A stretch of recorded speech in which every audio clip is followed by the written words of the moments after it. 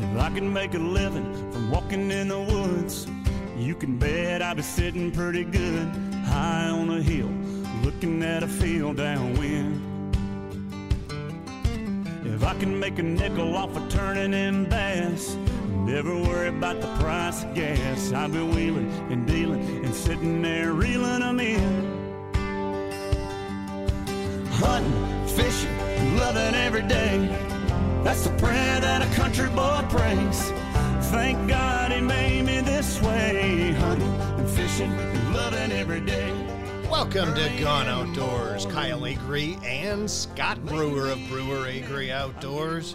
We're here talking hunting, talking fishing, talking just about anything you can do outdoors for the next hour right here on Kello News Talk 1320 AM 107.9 FM. KWSN 1230 AM 98.1 FM of Sioux Falls and the mighty 790 104.7 KFGO Fargo.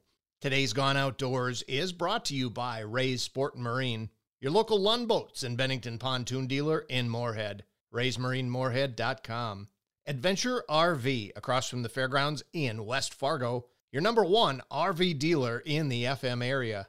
AdventureRVSales.com. Are you fishing for a snack or gas in Lakes Country? Lakeland General Store is your one-stop shop in the Lakes area at the junction of Highways 59 and 34 in Dunvilla. Devil's Lake Tourism and Line-X of Fargo. This is Line-X Country, home of the adventurous. We're glad to have you along today on Gone Outdoors. And, Scott, we've talked about the transition of seasons a lot lately, and I don't want to rehash that, but what I wanted to just mention is how many hunting seasons are starting. You know, we've had a few sprinkling, and now we're in the thick of it. You know, next weekend, waterfowl season opens. We have youth waterfowl season this weekend.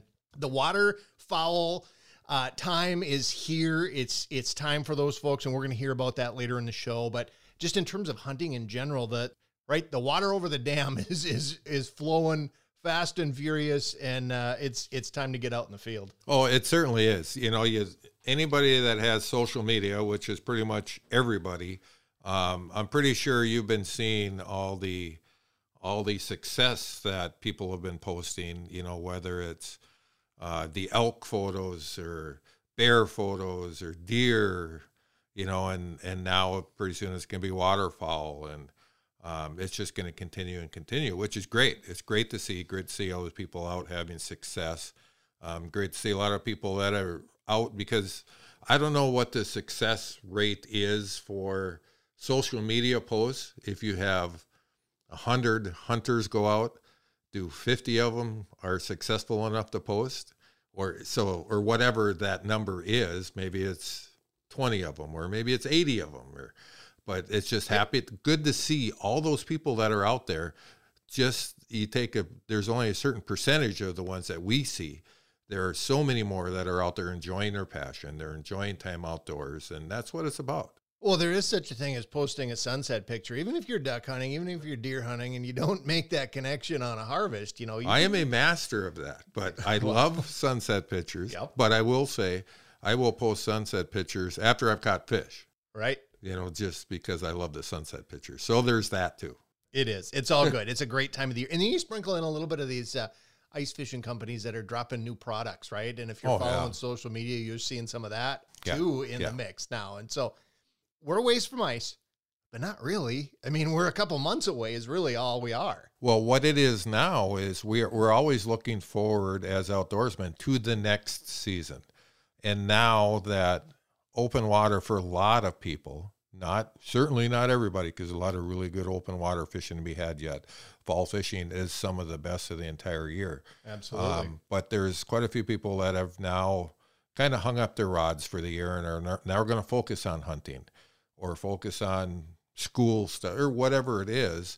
And the next season for a lot of people is now ice fishing. So now people are starting to look for that. That's the horizon. It's a lot tougher to look forward 2 seasons unless you're working in a business. If you're working in the business, you know, like the guys at Shields, you know, they're 5 seasons in front of us. They're entire years in front of us as far as their planning and all that. Yeah. They already know all this stuff that's coming out for ice fishing now. They seen all that last January. That's old news for them. That's right. But for the rest of us, it's awful fun to see that stuff come out. And like you say, just follow along with everybody's success. That's a great, great thing. And along with hunting, whether you're a waterfowler, whether you're an upland bird hunter, whether you're a gun hunter for big game or archery for big game, whatever it is, there's always hunting preparation. We feel like, we'll get to it too. There's ice fishing prep. There's prep for all these seasons we've been talking about. But right now it's anticipation and it's preparation for fall hunting. And typically, I know in my life, in my world, the food plots are planted, the cameras are out, but now it's sharpening the skills with the bow. It's sharpening the skills with making sure that all the equipment is ready and washing the clothes in the no scent and putting them in a sealed container. You're doing all the things like that to be ready for it. Yep, which is all fun stuff to do too.